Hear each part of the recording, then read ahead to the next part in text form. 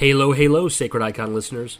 We used to do ads for other people, but I decided, why don't we do one for ourselves? Whether you're here listening to us for the first time or you've heard every episode, I'd like to briefly tell you what we're about and how you can support us.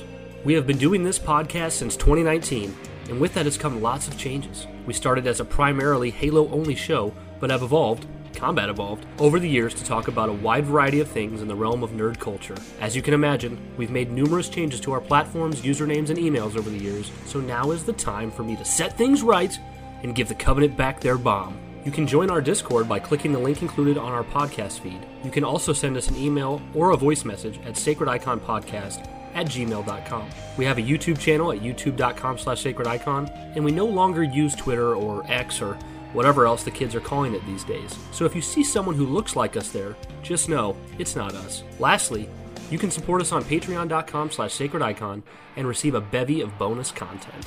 We're so glad you chose us to be the voice in your ear on this particular day and hope you enjoy the episode ahead.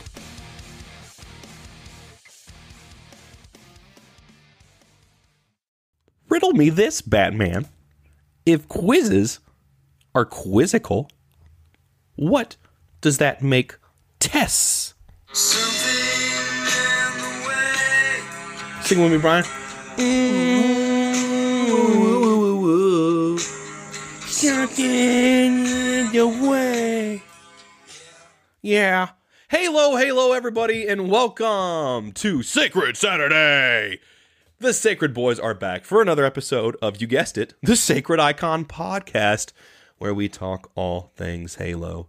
But if you're tuning into this episode here in March, you're tuning in to Oddball. Well, that was gravely. That was flood-induced. Gravelly.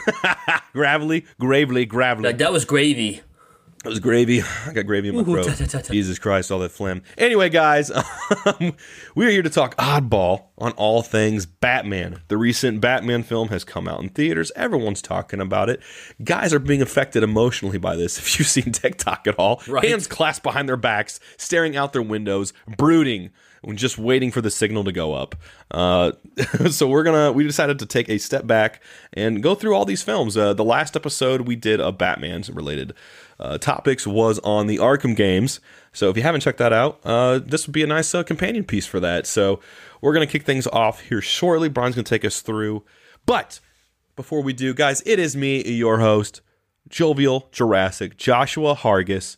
And join with me as always. You already heard him, the aforementioned, my buddy, my pal, my friend, Mr. Bat Dad himself, Brian Arvid. Are we going for a Paul Dano thing? I don't know what I was doing there. That was literally like... No! Remember like the last thing that Paul Dano says in the cell to Batman is he's like, Maria! Oh, I know. He starts doing that. I was like, I'm gonna wipe that smirk off your face, you little shit. That's what you're doing. Okay, yeah. Yeah, that's kind of crazy. Now I can finally do the Bat Dad stuff myself. Though, I'm not going to be one of those people. I think it's so obnoxious when somebody's like going to... I'm not going to be one of those people. Somebody's like going to be a dad for the first time, and the baby hasn't even exited the womb yet, and they're like, yeah, I'm a dad, I know what you mean. Or like, oh yeah, it's Father's Day. It's like, no. Relating. There's like literally nothing you've experienced hardly at all. A bunch of guys in a group that you're hanging out with are just like talking about like the trials and tribulations of being a father, and they start laughing and there's some joke that one of them makes and you're just like, yeah. And then it gets really quiet. Like one guy's got like a 20-some-year-old kid and he's talking about how he's like always like not listening and like and back talking him, and I'm like, yeah, pretty sure my kid flipped me off in the ultrasound. I don't know, ridiculous. It just gets but quiet. Anyways, everyone looks at you. Back to Batman, guys. We're going to talk about all the Batman films starting with Batman 1989 with Michael Keaton, all the way up to the Batman now. I didn't say this to Josh, but we should probably try to reserve the most amount of time for the Batman at the end, because that's what we're going to want to talk about the most. Batman. But Josh, let's start with you, because I have a feeling you have watched the Batman more than me, or not, sorry, the Batman 1989. I feel like you've watched it more. I feel like you probably like it more. So let's start with you. What are your thoughts on it? What was your experience with it? Let's go right into it. Well, I'll say that I started off, my introduction to Batman was Batman Returns, and very quickly moved into the animated series. So those early 90s was like prime time. I was born in 88, so that was really one of the first things I got into growing up, when I was just really conscious enough to enjoy things.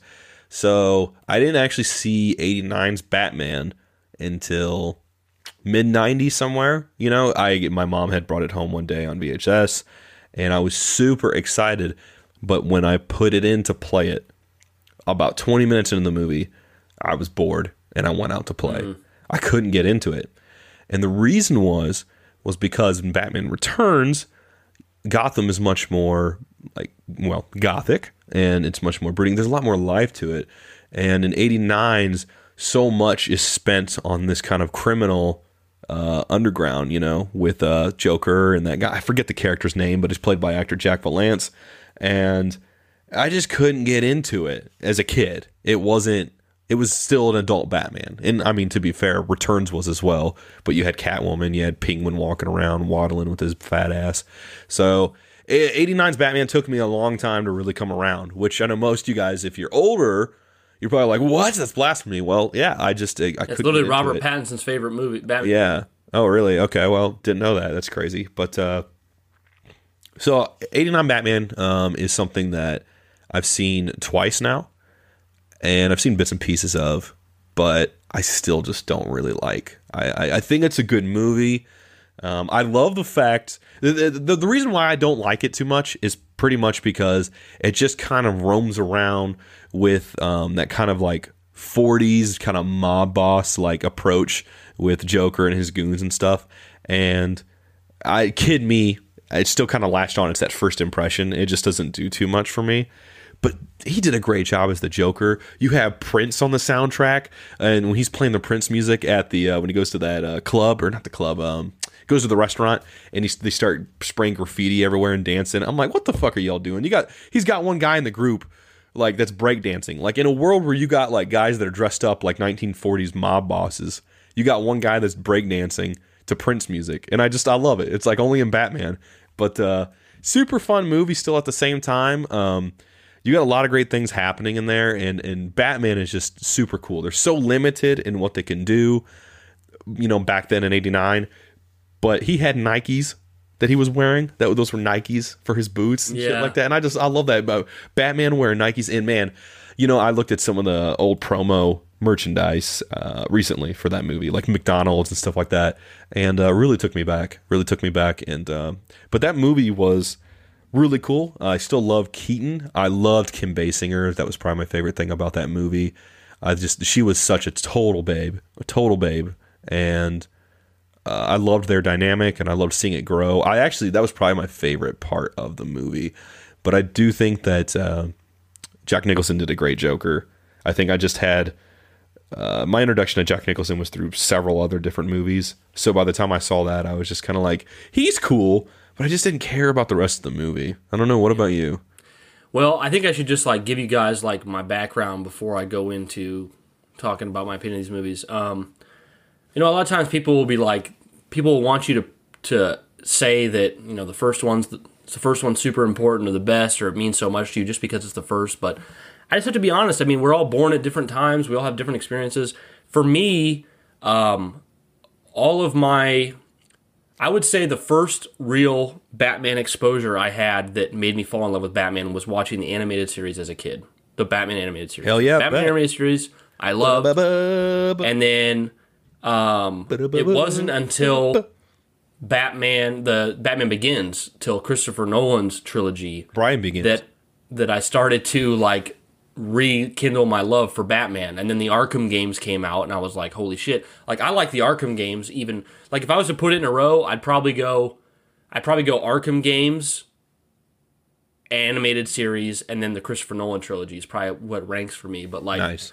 So really it was like animated series, and then it wasn't until Batman Begins that like that renaissance for Batman really came back for me. So, having said that, most of my love and admiration for the character and Batman as a franchise is not at all in Batman Returns, Batman and Robin, or what was the other one? Batman Forever. Did I do that wrong? Batman and Robin's the last one, right? Doesn't matter. That's fine. Okay, doesn't matter. But anyways, so my love for everything Batman does not take place in these first four films that we're going to talk about. So having that set out of the way, pretty sure the first Batman movie I ever saw was the last one with. Is it the one with Ivy and Arnold Schwarzenegger and stuff? That was Forever?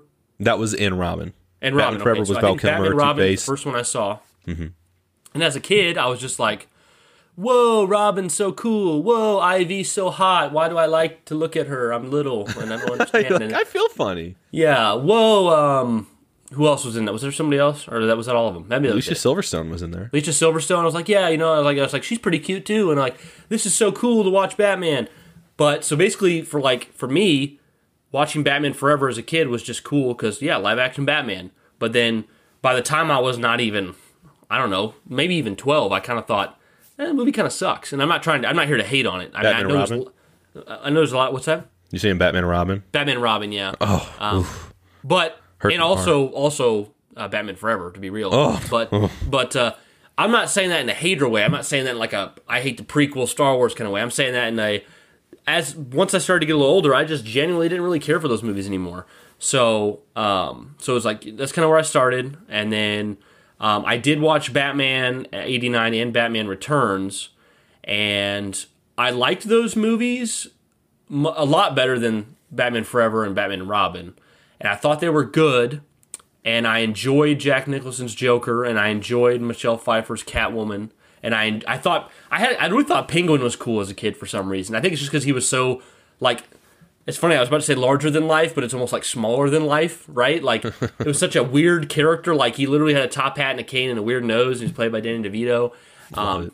So I really liked the first two movies, and I thought they were good, but... When did you first see 89's Batman? I want to say it was late 90s. Okay. After George Clooney and Val Kilmer had already come and gone. Gotcha. But the truth be told is, like, I didn't have any of that, like, obsession or real interest in Batman. Never was attached to those first four movies. It was animated series and nothing but until Christopher Nolan's trilogy. So I mean, to sum it up, Josh, I agree with you. The first movie, I like Jack Nicholson as Joker anytime he's on screen. He did a great job. He doesn't get enough credit anymore since Heath Ledger, but he still deserves credit for being a really great Joker, a great performance. Yeah, no, for sure. But yeah, I just, I really don't have much more to say about it. We can go right into Returns. I enjoy 89, and I like Jack Nicholson. I'll say there's a moment in there, he's got this goon, this patsy with him throughout the whole movie, right? And it gets to the big parade scene, and he just straight up kills that dude. Like, he has nobody else to help him. Oh, Batman does? No, the Joker does. Okay. Like, it's just Batman got this. Kill somebody in that too? No. Well, I can't remember now. I think that's Return. Like Return for sure. He definitely does. But yeah, he kills that guy, and it's so funny to me, just because it's like you're a bad guy, and you're just like killing everyone around you. But it makes sense. I mean, he's the Joker. Yeah. He's just gonna do whatever. Also, Michael Keaton was a great Batman. It's just like, you know how you meet people who are like, Tom Holland's my Spider-Man. And you meet people who are like, Andrew Garfield's my Spider-Man. You got me and Josh who are like, Tobey Maguire's my Spider-Man. That's because that's the one that made the impression on you, right? Yeah. No. Michael Keaton didn't make an impression to me. He was just like because like you get a picture like let's say I'm 10 in 2002. So at that point, 1989, Michael Keaton seems like an old guy from an old movie. He doesn't to me almost anymore. I just see him as like an older actor, but as like a kid, like a 10-year-old kid, I'm like, whoa, that's that old actor from that 89 movie, because I'm such a young kid. It's weird because Michael Keaton was like, he defined Batman for me, and then in animated series he's like bulky, and I didn't think anything. The funny thing is, animated series was informed. The style was informed by Tim Burton's 1989. Right. But then you go and see the other Batmans as I was growing up, and they're all like beefy and buff and everything, and I was like, why is he not like thin and muscular like Keaton's? And then I didn't realize until I got way older that like Keaton's is the exception. Like he didn't use steroids. Pretty much, he wasn't super jacked. He wasn't in the gym all the time. But no, we can move on. Batman 89, it's a good movie. I know it is. I know people enjoy it out there. If but somebody thinks it's their favorite, I get it. I also don't think it's as good as everyone says, but that's just my opinion, and if people enjoy it, that's all. I think what it comes down to, Josh, is like, what did it feel like to see that in live action in '89 as like somebody who's already old enough to fathom what's going on? Like if your mom had taken you to the theater at the age of 5 or 6 to see '89, you probably would have had more impression. No, for sure. I think about the original Ninja Turtles movie, the first two in specific, but those were incredible to see for their time, and those were really close. I think 90 was when the first one came out, so no, it was crazy to see those. But moving on to Batman Returns. This one was my favorite for the longest time. It was my introduction. I got so many pictures from my childhood of me wearing a Batman Returns t-shirt, and I still remember getting the toys. This was back in the day when, like, the movie comes out and they have 20 different Batmans. For like scuba diving Batman, they got bathtub Batman, they got all kinds of Batmans, that weren't even in the movie, but he's there. And this was awesome because to this day, I think Michelle Pfeiffer is still the best Catwoman. It's not a knock on the other ones. I just think she's the best. The suit was iconic and sexy, and the aesthetics of Gotham were just so amazing. This is like peak Burton cinema. Are we in agreement that Returns just does everything Batman 1989 does better? Yeah, dude, so better. I love it so much.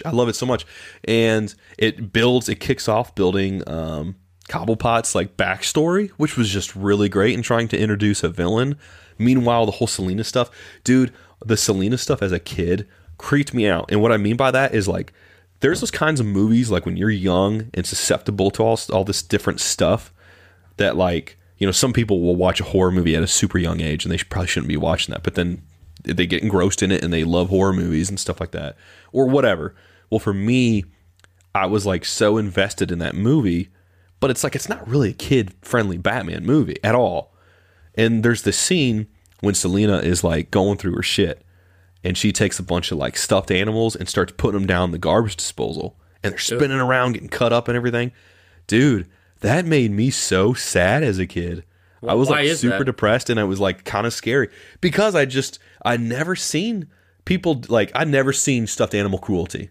I'd never seen it in my life. And I was just so bummed out. Stuffed animal cruelty. I never seen it because I just, you need like stuffed animal PETA. I'm like 4 years old when this movie is relevant, you know? So I'm just seeing like someone mistreat these so badly, so lovable and innocent, and she's just shoving them down there and stuffing them. And these cats are just watching. And I'm like, this bitch is twisted. She's tripping.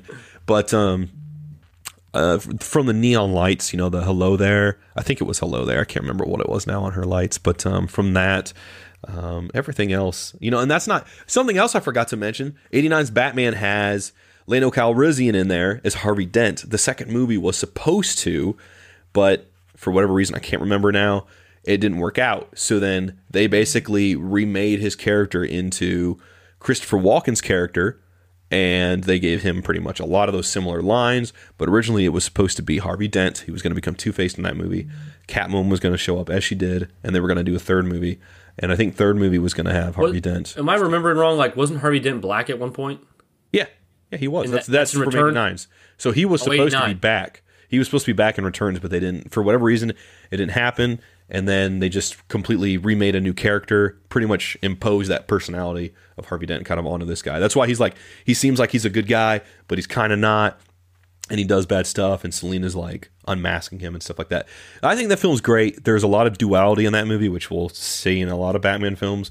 There's a lot of dualities. Selina, you know, hiding behind this, you know, personality, this alternate personality. Batman, obviously, for obvious reasons.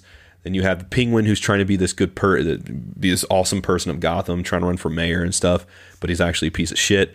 You know, then you got Christopher Walken's character, who's like the face of that company and tries to come off like a good person, and he isn't.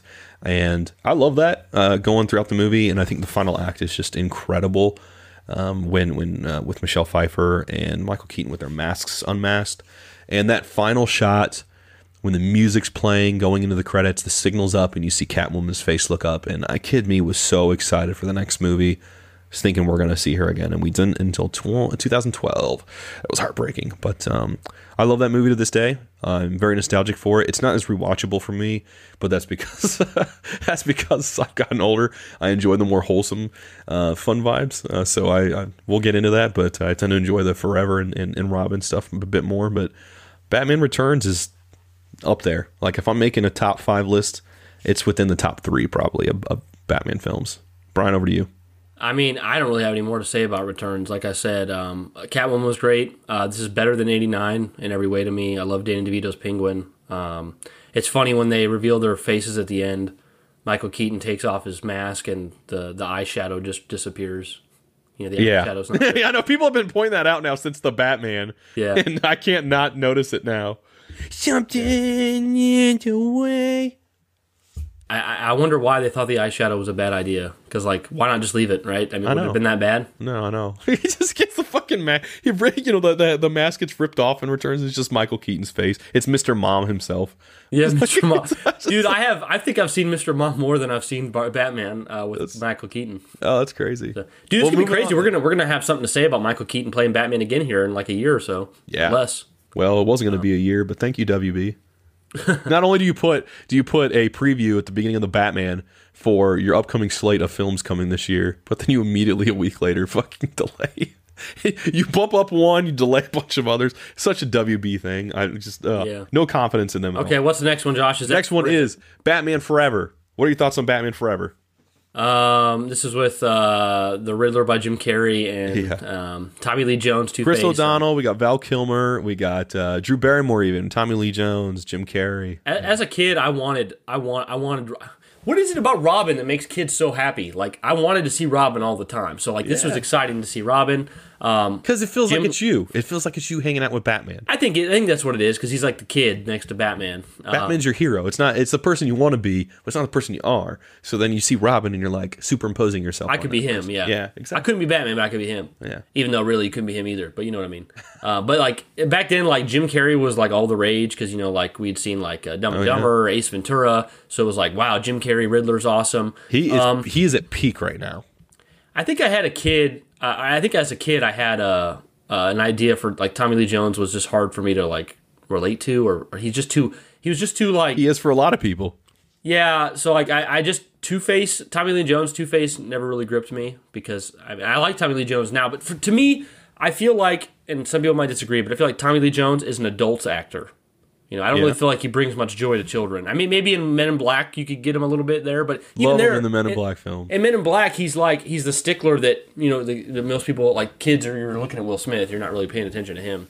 But yeah, I don't have much to say. I'm sorry, Josh, I don't have as much to say about these movies, but no, it's I'll carry Val Kilmer is still better than George Clooney as a Batman, and also I saw an interview recently that Rob Pattinson, when he first went to audition for Batman, they put him in the room with all the suits of the past so he could try on which ones fit him best to do the like interview for it, or like to test for Batman. Right. And he had to wear Val Kilmer's suit because it fit his body the best, but he had to wear George Clooney's helmet because it fit his head the best. Yeah, so it was George, heard that too. So pretty interesting. That's kind of cool. It's cool that they still have them, but I love Batman Forever. I think it's a much better movie than people give it credit for. I really enjoyed it as a kid.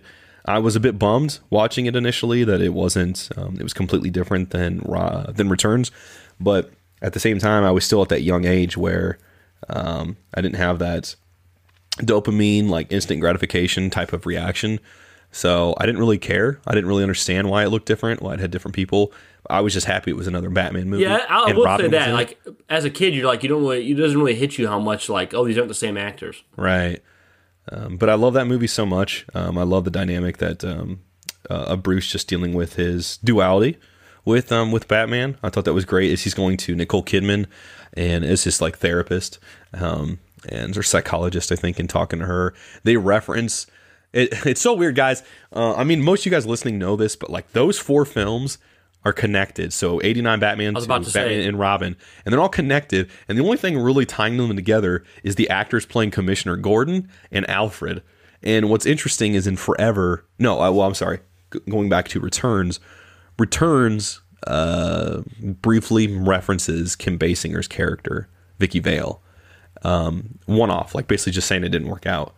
And then in Forever, Catwoman gets referenced by Nicole Kidman's character, or maybe it was Batman in that scene scene with her. I was going to say, why did they keep these all connected and not just reboot it? I almost answered my own question, because I was telling Josh right before, I was waiting for Josh to get on here so we could record this episode. I was browsing YouTube, and the documentary for the behind the scenes of the Dark Knight trilogy with Christopher Nolan came up. And I was watching it while I was waiting for Josh to come podcast, and I got about 15 minutes in. And one of the things they said in the first 15 minutes of that documentary was the idea of creating Batman Begins and acting as if it was the first Batman movie, acting as if Batman films hadn't already been created, was like a new concept. Like that was a new concept in film back in 2003, 2004. Like you don't just make a new one, you don't just reboot it and pretend like the other ones didn't exist. And that kind of answers the question, right? Like why, when Tim Burton and Michael Keaton were out, why did they continue to make this continuity the same, even though almost everyone and everything's different?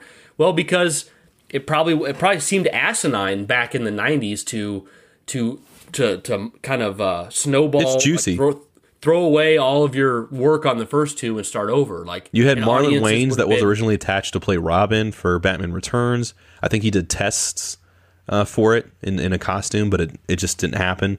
and Michael Keaton was attached.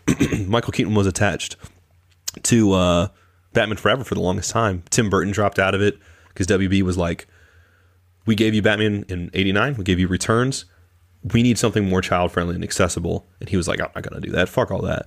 So then he dropped out. Then Keaton was like, if he's out, I'm out. So then they had to pivot. And then they went. So like the vision we get, the look of Gotham in Forever is very much WB's choice. But then everything else that kind of came after is a bit different. But I really love Forever.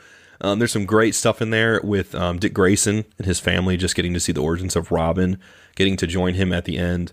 The Riddler steals every show or every scene he's in. Tommy Lee Jones and Jim Carrey apparently not getting along on set is super interesting to this day. But I thought he was a great Two-Face. I loved his voice. There's so many lines in that movie that's great. When Jim Carrey smacks his boss, when Edward Nygma smacks his boss over the head with the coffee, he's like, "Caffeine will kill ya!"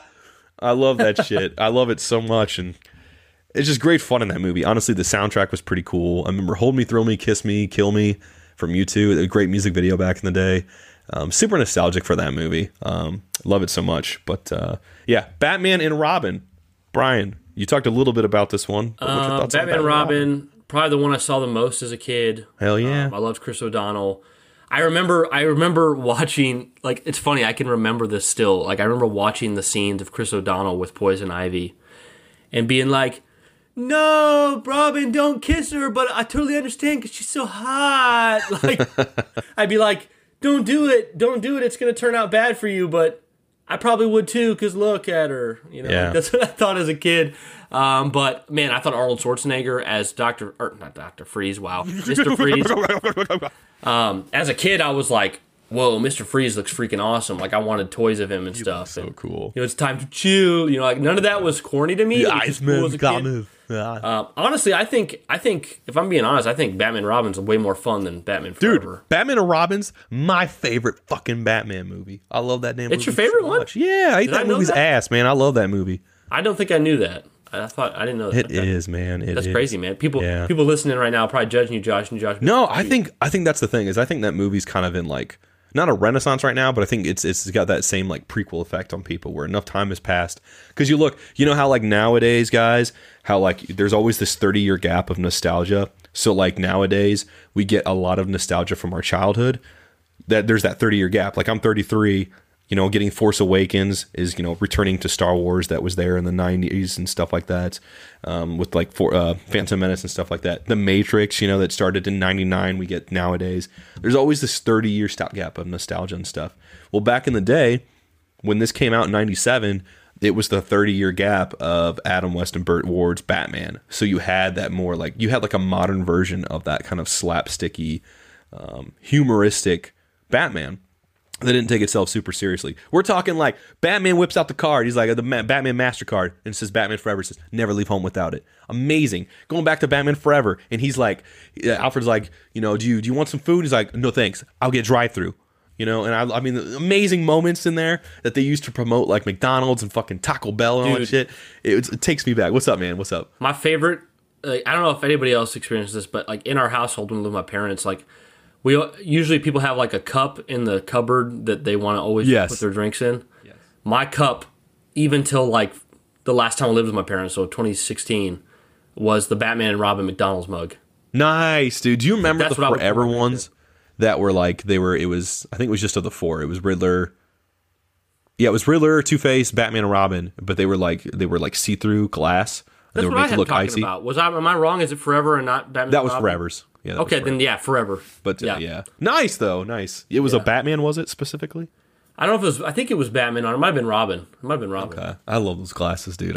I wish fast food joints did stuff like that still. Yeah, that's always cool when they do like the tie-ins. Remember Lord of the Rings? I wasn't like really relevant for that. Like I wasn't. What restaurant was cognizant of that? But what's that? What restaurant was with Lord Burger of the King? Burger King. I thought it was Burger King. Yeah.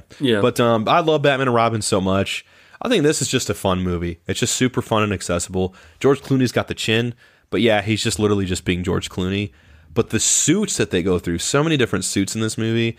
Robin trying to go through his independent, rebellious streak, and then kind of starting to crush and dote on Alicia Silverstone's Batgirl, which was just really cool to see her introduced into it. I didn't really care for the whole, like, she's Alfred's granddaughter or niece or whatever it was. I never really cared for that, but it was cool. It was cool, and you gotta love Schwarzenegger. He's just so quotable in that movie. Vivica A. Fox, who was in there, we totally met in passing at Comic-Con. She called me a cutie guy, so I'm always gonna dote on her in this movie. Then you have Bane, which, to be honest, is such a throwaway character in this movie. I forgot about Bane. But his transformation was super cool, like, in the moment. I still don't know. I mean, it's CGI, but like it Which looked Bane do you really like good. better? Dark Knight Rises or this one? Batman and Robin. But I hate I said that just to fuck so with you, much. man. I love you. No, we know which one's actually better. It's Dark Knight Rises. But but Uma. I don't know, dude. Some people hate Dark Knight Rises Bane, but anyways, go ahead. I don't think they should. It's silly. But Uma Thurman is Poison Ivy, which is perfectly cast. And I never found her like the most attractive as a kid. I was crushing more on Alicia. You were a little older. Coming off Clueless. I was crushing She was on Alicia closer to too, my but- age. But there's the shot of Uma when she's like at the club and she's dressed originally in the gorilla suit and she like takes it off. And I was like, I'm getting funny feelings about that backside. I'm getting real funny feelings right now. And I was laying on my stomach and everything, and I was getting like a tent pole thing going on. But it was pretty crazy. Why But yeah, am I raised off the mattress? yeah, that was my own bat signal. But that movie is just super fun. The soundtrack was amazing with Smashing Pumpkins. That they later reused the song, which this has never happened before, as far as I know. But they took a song from that, a remixed version of a Smashing Pumpkins song that was on that soundtrack, and they literally used that in the Watchmen film. Blows my mind. Now, granted, DC, it's another DC product, but that's never really happened before. It's crazy. But dude, that movie's super fun. I love Gotham in that. Gotham's just super crazy when they go meet the goons. I don't know what they're called, but they look like oh my god, I can't think of what they're called. It's bugging me. But when Robin and Alicia are gonna go do the street race, and there's all the like juggalos. I don't know what they're called, but like they just look crazy. Everything looked so beautiful. I love that film aesthetically to this day. I love it so much. It's my favorite. It's so much fun. And honestly, as I get older, I just want to watch movies that are fun. And I watch plenty that aren't, but those are the ones I think of the most. And because I had a good time with it. I can put it in. It's not like Lord of the Rings where I got to like really commit. I know I'm going to cry so many different points. I'm going to come out of it just being emotional, like staring at the ground, being like, something in the way. But it's just, I put it in and I just have fun. And I walk out of it going, chill. Yeah, dude, there is no hate here, and honestly, I would sit down and watch Batman and Robin right now and just enjoy it. Like, I don't need to watch a movie because I think it's a critical masterpiece. I can just have a fun time. So there's no hate here at all. It's just the honest truth. I don't have much attachment at all to these first four films. I just don't. Well, then let's move into the ones that you do. Yeah, I would say like I'm lamenting the fact we spent 30 minutes on these, which I plan to, Josh. Don't worry. But I'm like, I don't actually really care about these four movies at all. So I mean, it's not that I makes me feel old. Makes me feel old. Well, it's not that they're bad. It's just that I get it. Hey, man, I was never attached to them. Some people are into like Walking Dead. I'm not into Walking Dead, so I get it. It's like it just doesn't. These four films don't make Batman what is important about Batman to me. It's just animated series and Nolan stuff on. Fair enough, man. Well, let's move on to be fair, and because we're not going to cover this because there's no Batman films involved, but it's just like the Ben Affleck Batman stuff for me. It's not a hate. It's not I think he's bad or anything like that. It's that none of the things that make me love Batman or the character or have passion towards the series are involved with anything Ben Affleck was a part of. So for me, it's just like when I think of Batman, it just goes animated series, Nolan trilogy, Arkham games, and now the It's crazy how he's become my favorite Batman now. I never would have said that in 2016, but now I can see why someone would say that Ben Affleck's their favorite Batman. You know what it is? I've been thinking about this. It's because every other Batman, including the newest one, they're super grounded. They have like more gritty, realistic takes. That was the one that we got to see where like Batman started to fight like otherworldly like deities and stuff like that. Criticism, people which was like super refreshing to see. But I mean, I don't mind. I like any and all Batman, but it was a nice new take, and I loved his costume. It's my favorite costume. Yeah, I mean, it was, and we're gonna get into this, but like it's been challenging for me now after seeing the Batman because my Batman like fandom and loyalty has always been so simple. It was this simple. I like the animated series, and I like Nolan's films. And the Arkham games are an extension of the animated series. So I was just like, animated series, Arkham games, Nolan films. That's it. Like, it was simple for me. Like, I was a very simple Batman fan. If it's not animated series or if it's not Nolan's films, I'm out. Right. But now the Batman came out, and I'm like, holy shit, this is awesome. But we're going to get to that later. Anyways, going to the Batman Christopher Nolan trilogy. Batman Begins, I had Kyle, our friend Kyle, spend the night, and we rented it from the movie store. So we didn't see it in the theater. Oh, okay. I went to see all it with my friend Justin. Okay. Yeah, we rented it, and we watched it, and we're like, holy crap. That movie's amazing. That's the best Batman movie ever. That might be that's probably the best comic book movie ever. We loved it. It was amazing. So that was, which is interesting though, is because like I watched Batman Begins and thought it was amazing, and then really didn't think about it much more at all until, and we'll come back to this because I don't want to skip past it, but like, no, you're good. You know, 3 years when you're in high school or like middle school, 3 years seems like an eternity. So like I didn't follow the sequel to Batman Begins leading up at all. It was literally just one day I heard about Heath Ledger and all that stuff and about him passing. And then I had some friends who were like, hey, you want to go see The Dark Knight this weekend when it comes out? And I was like, oh, yeah, sure, that sounds fun. I hadn't followed it at all. I had no idea what to expect. So you can imagine how much The Dark Knight floored me. But going backwards, basically it was just I saw Batman Begins. I loved it, thought it was awesome. I loved Christian Bale. I loved, I loved Scarecrow. But the funny thing was, I was really confused about Ra's al Ghul. I was so confused. I think everyone was. It was a weird twist. Because at the time, I was like, wait a minute. Is Ra's al Ghul the Asian dude from the beginning, or is he Liam Neeson? And then I was like, but wait a minute. It's got to be Liam Neeson because he comes back later. And I'm like, isn't Ra's al Ghul supposed to be Asian? As a kid, I'm not trying to be like racist here. I'm just like, as a kid, I'm like, isn't Ra's al Ghul supposed to be like with that kind of name too? Like Ra's al Ghul being such a weird name. I was like, I know. Isn't he supposed to be foreign? Yeah. So I was really confused, and then also like in every other media, he's called Ra's al Ghul, not Ra's al Ghul. Right. So that was different. So I was confused, but I was ultimately just like, I thought Batman Begins was amazing, and I loved it, and then I just didn't think about it much more till Dark Knight came out. But what about you, Josh? Was Batman Begins? Batman Begins is my favorite of the three, and it's not even a dunk on the other two. It's just I love the origin story so much. It felt so great to finally get to see Batman come into being Batman. And just the way they played it out, the music, Hans Zimmer just delivered such a booming score with that just soared and hit such emotional highs and stuff like that at times. It's amazing how much was established to that first film. Like, everything about that series. All him just training and everything. The first 20 minutes of that movie, like, so much happens. It moves so fast, but none of it's boring, and none of it feels like Rise of Skywalker too fast. You know, it's just really well paced in how he goes from like being in a jail cell to Liam Neeson showing up and being like, but if you made yourself something more, you'd become something else entirely. What's that? A legend, Mr. Wayne. A legend. You know what's funny? I don't know if you agree with me because we both just rewatched this recently, but like he doesn't really do the gravelly voice. No, it's not until The Dark Knight where he's like, you're excommunicated by a gang of vicious psychopaths.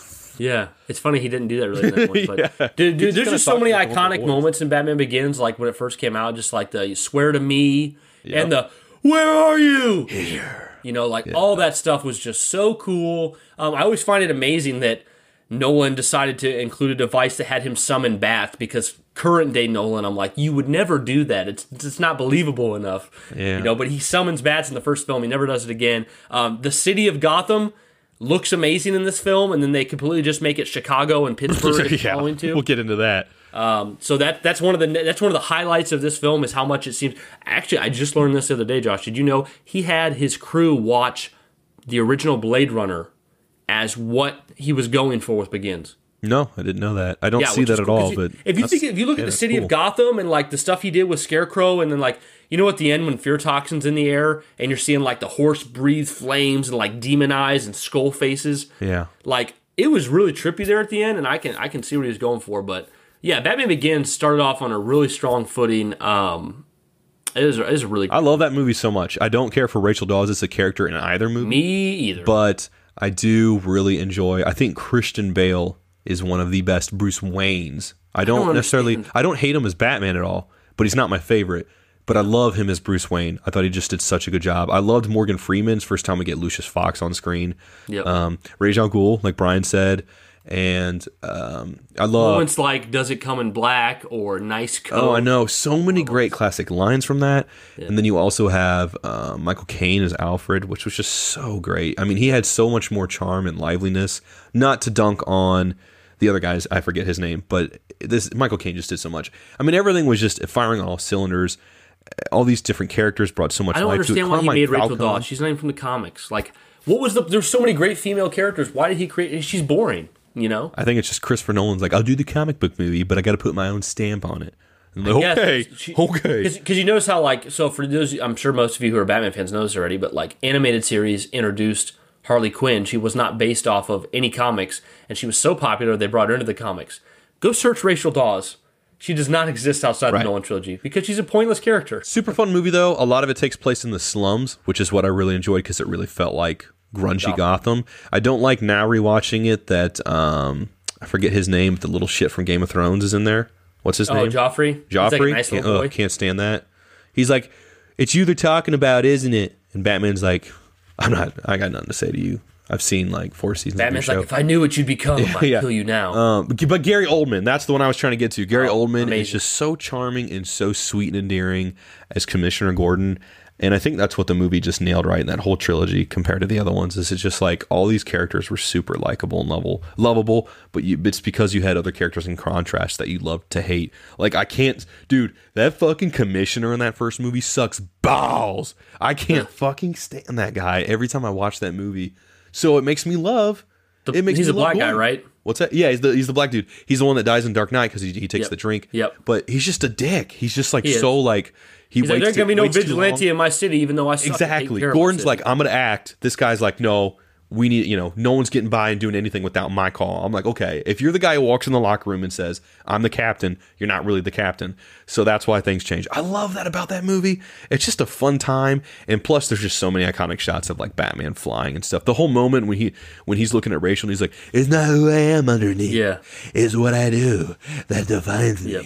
And then she's like, Bruce. And then you hear that, brum, brum, brum, brum, brum, brum, and then he jumps off and starts soaring. And it's just like goosebumps, dude. Seeing that in the cinema was amazing. It was amazing. I love it. And then I love it. I went in that game, or I'm sorry, I went into that movie with no expectations because I hadn't, that was the same year Revenge of the Sith came out. So my attention was taken up elsewhere. This is what gave me my Batman renaissance, brought me back into the fold. I get the game, and I still think to this day that the game was really great because it took Batman's like fear aspect and really let you like implement it and how you can try to scare characters. And granted, the Arkham games have done that tenfold, way better now. But that was really where it was getting its kind of start. Yeah, it doesn't get credit because the Arkham games took it to a whole level. But great stuff. For those of you who don't know, my favorite Batman and Bruce Wayne is Christian Bale. My favorite Commissioner Gordon is Gary Oldman. I think those are my only 3 favorites. What is your favorite Batman film? I said mine was in Robin. So what is yours? My favorite Batman film? Yeah. It's The Dark Knight. Okay. Well, let's move into that. It's the most classic, like lame response, but it's The Dark Knight. No, it's amazing. Let's move into it. Okay, so going on to The Dark Knight, Josh. Like I kind of already said, me and my friends went and saw it at midnight. I didn't know what to expect because I hadn't been following the movie. And I was sitting in the theater and I was constantly... Because, like, I think most people who went to the theater probably thought it was going to be good because they had followed it. But I hadn't followed it all. So I was just blown away left, right, and center constantly. It was just like scene after scene, after God-tier moment after God-tier moment. I was blown away. I walked out of the theater. I'm like... I think that's one of the best movies I've ever seen in my life. Mm-hmm. I went and saw it multiple times. I saw it with Kyle again. I love the movie. It was actually the only movie. So we talk about here on the podcast about how like we skipped school for a video game. The only movie I've ever this is absolutely asinine, and I bet it's not. It's asinine. To you, it is. I convinced my mom to let me skip school. It was high school to let me skip school to go get the DVD from Walmart the day it came out. Oh, nothing's wrong with that. I've done that. And I went and I picked it up. I got me the deluxe 2-disc DVD. It was before Blu-ray, before I had a Blu-ray. And I brought it home and I spent the day off school rewatching it. And then I told my parents that night, I'm like, because they'd never seen it, I'm like, you need to watch this movie, The Dark Knight. It's one of the best movies you'll ever watch. And I showed my parents, and they mostly like happy movies more.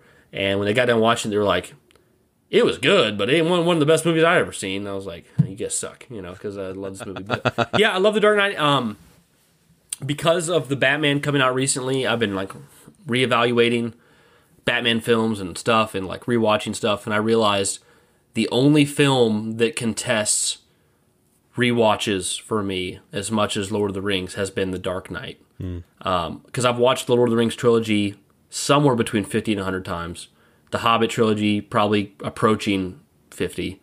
But the Batman, or the Dark Knight itself, is the movie I've watched the most after Lord of the Rings. I've watched The Dark Knight so many times. I mean, I'd say every year I watch it at least twice. And in the beginning, I watched it probably 5-10 times a year because it was just like, I can't get enough of this movie. It was amazing. I was disappointed that Rachel Dawes had to be replaced with another character, because me and Josh are on the same page. It's hard to suspend your disbelief sometimes when they change the actress. I think Maggie Gyllenhaal is a better actress than Katie Holmes, but from a damsel in distress perspective, as a man, I found myself more attracted to Katie Holmes, which sounds... No, we're going into it one more time, Josh. It sounds misogynistic because I was telling Jeff about this at work. Go ahead. It probably is like wrong in some ways, but like just being honest as a man, a lot of times they put females in movies to be the damsel in distress or to be the superhero girlfriend. And since we didn't find Rachel Dawes that interesting of a character to begin with, really all she had going for me was Batman's love interest. So them changing the actress, it doesn't really matter who the other actress was. Them changing the actress made it hard to suspend disbelief. And then I also was just like, I wasn't like super attracted to Maggie Gyllenhaal, which I know is shitty, that it's like, why does it have to matter if you're attracted to her or not? But I'm like, well, I didn't like the character, so like she doesn't have the damsel in distress aspect for me either. I'm like, so I just kind of, that was one sore spot of the film. But I just rewatched Dark Knight a couple days ago, and I really tried to hone in on her performance because she's one of the sore spots of the movie for me. And I'm like, there's some scenes she really pulled off really well. And honestly, I don't know if I can picture Katie Holmes doing them as well. Like that part where Dent's getting in the armored vehicle because he just said that he was the Batman. And she's like, people are counting on you to protect the city and to do it honorably. And then he kisses her and he throws her the coin, and she looks at the coin and she's like, you make your own luck. And I'm like, that was really well delivered scene. And like the scene, of course, when she dies and she's like, she even says, she's like, because Harvey's like, oh, they're going to come for you first. And she's like, I know, because she knows that Bruce Wayne is Batman. She's like, she knows that Batman's going to come for her. Batman's always going to be ahead of the GCPD. And she knows that he's going to come for her first because he's in love with her. Hilarious. So she's like hilarious in that movie. Like, what's that? I laughed when I watched it now. And I'm not dunking on it. But it's funny because when that moment happens, she's like, I know they're going to, I know. And then immediately gets, Batman walks in, and it's Harvey Dent, thank you. And he's like, no. And then she's like, oh shit, I'm dead. She's like, okay. And she's like, it's okay. I'm like, you just die. And then she dies. And that's the thing, is like, I think it's twofold, right? Like her death doesn't, because I'll say back when I saw it in theater, her even the very first day I saw that movie in 2008, her death didn't really shock me or give me the emotional weight I think it was going for. I think it's two things. One, Rachel Dawes was just not an interesting character by any stretch of the imagination. And two, they changed her actress. So the investment you had emotionally with her, if there was any from the first film, was kind of saturated. It's weird. Nolan made some weird issues in that trilogy, and that's honestly one of the biggest ones to me. Like, I think there's more. No, I think it is. I mean, because I think. Wait, no, I'm saying it wasn't his fault that Katie Holmes didn't come back. That's what I'm saying.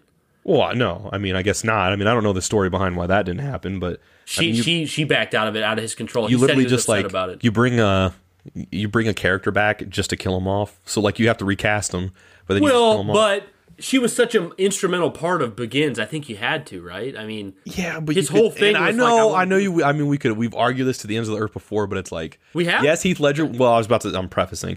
I know Heath Ledger's dead.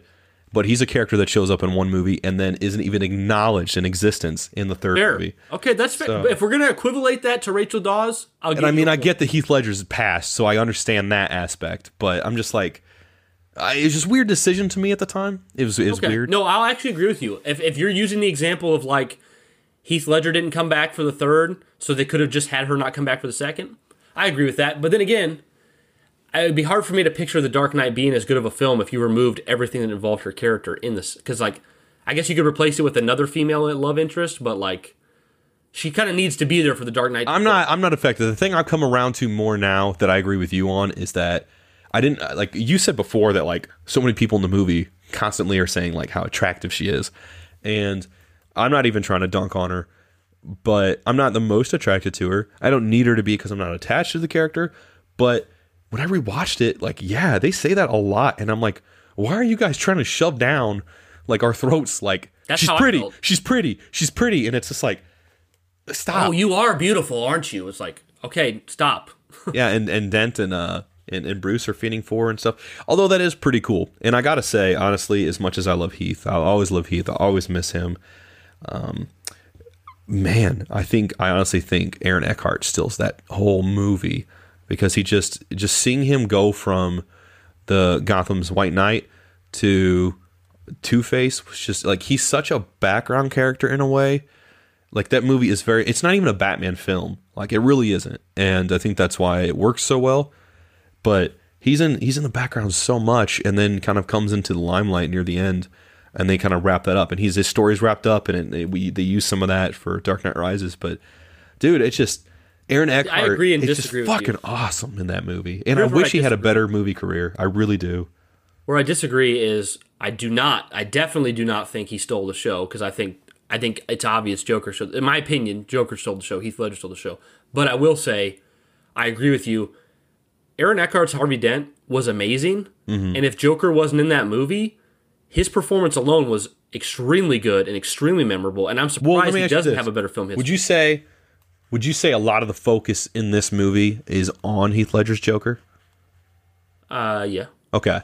So then by that account, that's why I say that he actually, I feel like he stole the show, because the movie's so much focused on Joker that he gets all that attention and screen time. But Harvey Dent / Two-Face is barely in that movie, but he makes. Well, in my opinion, I don't think you'll agree, Josh. But in my opinion, I think the movie split. I think it's got three main protagonists. I think it's got Batman, Harvey Dent, and Joker. I think they each get a third. See that, but I would say it's more Batman and Joker. But even then, Batman for the first hour doesn't do shit. Like, in Batman Begins, he's got this whole progression of becoming like who he is.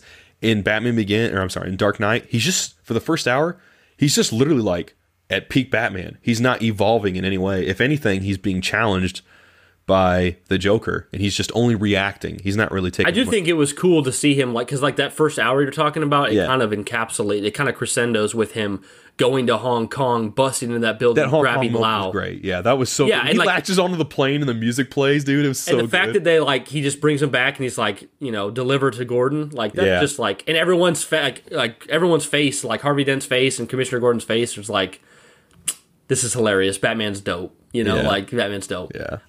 So that's really cool. But yeah, here's the one thing, and I'll say is I'm starting to see, especially with the release of the Batman, I'm starting to see people go, oh, The Dark Knight wasn't that good. It's overhyped. And Josh, you might disagree with me, but I'm going to stand by this forever. Yeah, you're going to die on this hill. Go ahead, buddy. I will die on this hill. That movie deserved every single ounce of credit it got. It absolutely deserves all the praise. It completely holds up today, the same as it did then. And I personally, and it's just an opinion, I'm not saying it's fact, I'm not going to come out here and telling you guys it's a fact, it's just an opinion. I think it's one of the best movies ever made. I think it is, personally. So I think it deserves all the credit, personally. I think it's up there for the best comic book film ever made. I think it's a near perfect film. I love that movie even more now. Like, I had not seen it in over 10 years because I had gotten my fill of it way back when it came out. I saw it a couple times in theaters. Bought it like Brian did day one. Showed so many people that movie. I got the Blu-ray version when it came out. And, I mean, it looks stellar in 4K. It looks amazing. But I was so engrossed in that movie and that experience that I just burnt myself out of it. Oh, so totally. Dude, I did too. I didn't even mention that. Me too. Going back to revisit it has been really sweet, and it's been really amazing to see, and it does hold up well. Like I said, it's almost perfect. Like, it's amazing, and there's so many little things. I mean, I haven't even really touched on Heath Ledger's Joker, but dude, he's just so amazing, adorable at times, charming, other times just like fucking crazy and out of his mind. One of the best performances on film. It really is, and he absolutely deserved that Best Supporting Actor Oscar that he got posthumously, but he deserved it every step of the way. I think that movie's fantastic, and I love seeing where it leads into with Dark Knight Rises. Like, I love how it ends. I just think that's just awesome how he's got to be the villain. Also, guys, so many twists and turns in that movie, and I'm going to say this, and then we'll move on to Dark Knight Rises, but there's a moment, that whole the whole semi-sequence is just incredible. So little scores playing, and Batman trips the basically trips the semi to flipping, which it just looks incredible. And then Batman takes that motorcycle. Even when he shoots out of the Batmobile with that, it looks incredible. Goosebumps. But as soon as he like rides up the wall, rotates, spins around, plants down, hilarious, cool, and just fucking popcorn applauding moment. In the theater, this is what the theater was like constantly. It was just like this over and over again. It was, that was like peak Nolan stuff. Twist turns, all types. And plus the movie was like super fucking clean. There are people, and I know I'm going to get mocked for this, because people get mocked for it already, but people like to say like it's like a Godfather tier film. Yeah. I do believe that. I agree. I think if you go to, and I'm not saying, and once again, it's just all opinion, but if you go to Internet Movie Database, IMDb, it is the 3rd highest ranking film ever created. It goes Shawshank Redemption, The Godfather, The Dark Knight. Yeah. I mean, it's really good. It's an incredible movie, dude. And you know what? I hate seeing the whole debate with that in the Batman. Two completely different movies. Yeah, you can love them both. And I get the arguments coming from the place of the Batman's really good. So people are like, this is the first one that's on any contendable level of the Dark Knight since the Dark Knight. But at the same time, I'm like, man, I don't need to like, I didn't really come out of that movie thinking this is as good as that. This is as good as this. I just thought this is this. Great thing. Yeah, and which we need to get to that too, Josh. Yeah, we got a lot to say about that. Let's go into Rises. Yeah, let's talk about Rises. Okay. How do you feel about Rises? It's like you wanted to start. This is the most. No. we're the most divided on this one. Okay, we're divided on it, but here's the truth, guys. As divided as me and Josh are on it, I actually, and I haven't heard everything he has to say yet, but I actually think I'm going you pretty to. Much know, yeah. I think I'm gonna think all your opinions are mostly fair, despite me liking it a lot more. So can I go first, Josh? Sure. Yeah. Okay. So Dark Knight Rises. I was obviously, Dark Knight now is 4 years old. I am so hyped for the Dark Knight Rises. And I've played the Arkham games now. The Arkham games we're about to get Origins. So I'm so hyped. I'm such a Batman fan. And I go see this at midnight, and it blew me away. I know people listening are going to go like, really? The Dark Knight Rises? No, it did for me my first showing too. We'll get to that. First showing, it blew me away. Yeah. And I actually thought I might like it more than The Dark Knight for a while. For months. Months later, I still thought I might. Actually, I remember when Josh showed me Letterboxd. I made my Letterboxd account. This would have been 2011. So the movie. No. I'm sorry. That's wrong. 2012. I got you. This would have been 2013, I think. When I went to put the Batman my top 4 films, I considered putting Dark Knight Rises even then, a year later or so, above The Dark Knight, because I love The Dark Knight Rises so much. I actually saw The Dark Knight Rises in the theater 5 times. I saw it more. Nice. I saw it more than The Dark Knight. Yeah. I took my grandma to see Brian, it. real quick, what movie you've seen the most in cinemas? I think it was I Hate This. Well, it's a tie. It's either a tie. I can't remember. I think it's Avatar. Okay, that's not bad. That movie's awesome. Well, it's good. It's not. I don't hate on it like others, but it's not that great in my opinion. It's good. It's good. It's good. But anyways, because I seen Avatar either 5 or 6 times, and I saw Dark Knight Rises 5. So I'm not sure. It's either tied neck and neck. I got you. Yeah, it's neck and neck. But anyways, so, and I have one of the greatest experiences with my grandma Kay ever for Dark Knight Rises, because this is just so unexpected, guys. My grandma, in her 60s, not a nerd, not a comic book fan. Actually, she loved the early Superman movies with Christopher Reeve. But she wasn't a Batman fan, not a nerd at all. I convinced her to go to the movie theater to see Dark Knight Rises, because there was one in town near the farm that she lived at. And I convinced her and my grandpa to go. And they're like, really? I don't think I'm going to like that. And I'm like, no, just trust me. It's grounded. It's more realistic. You're going to like it. So I take my grandma to see it. And, of course, she's never seen Batman Begins or The Dark Knight. So I give her this really quick lowdown before we see the movie. I'm like, okay, here's what you need to know. There's this politician named Harvey Dent. He was a really good guy. He got a bunch of criminals put in jail, but he went corrupt at the end. So Batman took the blame, said that he killed him, blah, blah, blah. I just filled her in real quick. So we're watching the movie. My grandma's sitting next to me. My grandpa's on the other side of my grandma. So it's just me and my grandma talking through the movie. It becomes very clear less than an hour in, my grandma is completely invested in The Dark Knight Rises. She's asking me questions like, you said this? I'm like, yeah, I told her whatever. She's loving the movie. We get to the part where Bane beats the shit out of Batman. And my grandma goes, is he going to lose? Why? He's supposed to be Batman. Why is he losing? I'm like, my grandma just wait for watch. Like he's gotta have, you know, really what I want to say is like, grandma, all good stories have like the rise, the fall, and then the rise. Like you have to have the climax and all that stuff. But anyways, so she's like sad that he's getting beaten up and all that, and we get to the end of the film, and you know, Batman comes back and he's beating Bane up, and finally he's getting that. My grandma's getting so hyped, she's getting so excited, and we get to the part at the end where he takes the bomb out with the bat over the bridge, and it assumedly blows up, and there's the funeral scene with Michael Caine, and I found you, you know. And my grandma looks like she's about to cry, and she goes, Brian, he's not really dead, is he? He's not really dead, is he? And I have to think lightning fast in that moment.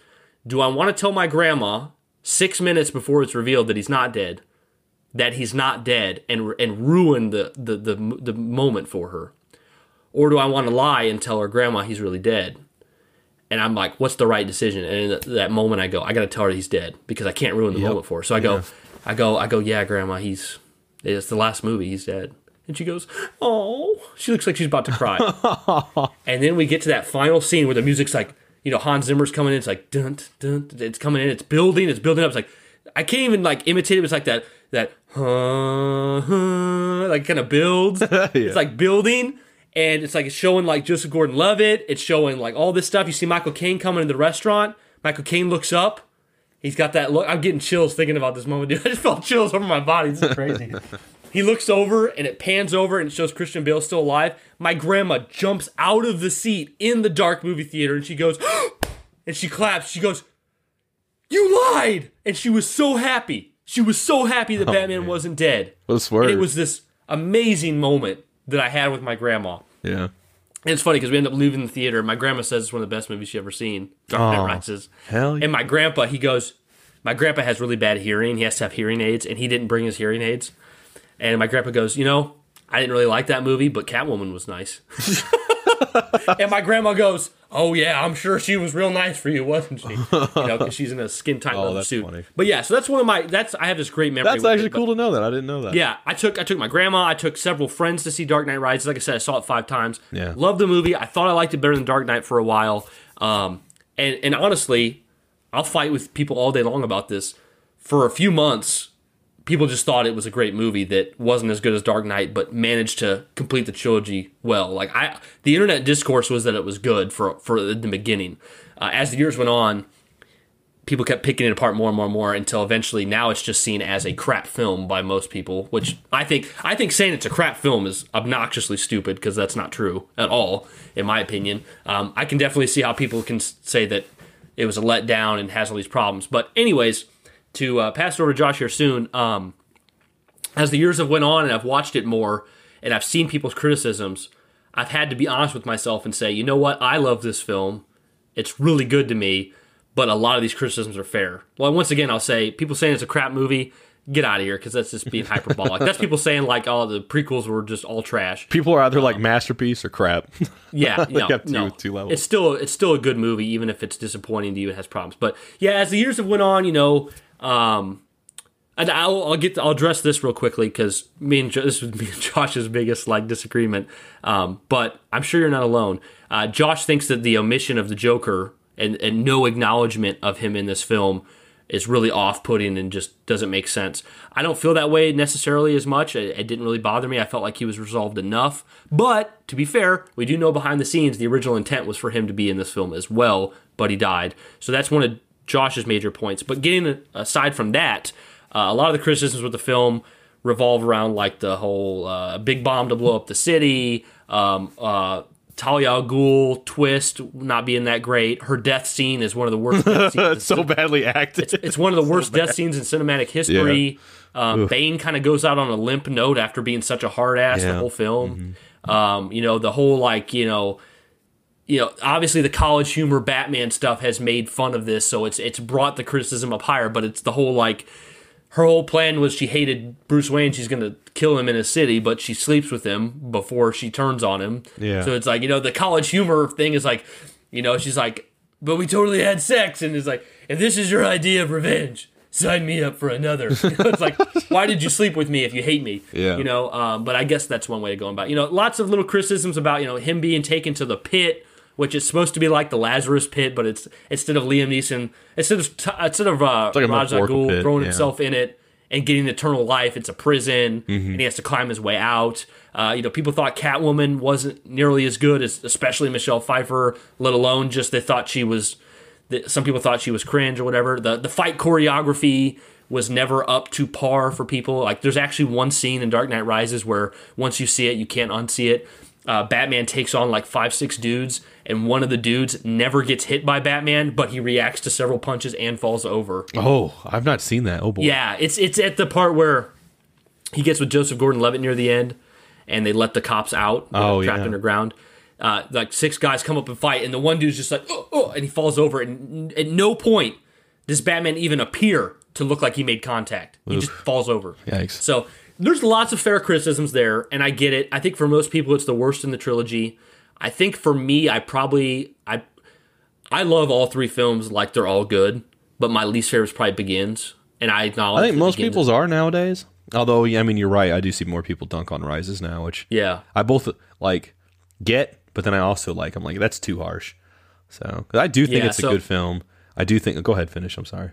I'll say the moments that stand out for me, the moment where Batman first comes back, which is like 50 minutes into the film, where the police officer's like, "You're gonna be in for a real show tonight, boys," or because he's got like a new cop with him, and Batman shows up out of the darkness and he takes out some dudes and chases Bane, and then the cops decide to all chase Batman instead. I thought that scene was cool. The opening scene with Bane like crashing this plane, amazing scene. They actually crashed a plane in real life to do that. Yeah, amazing scene.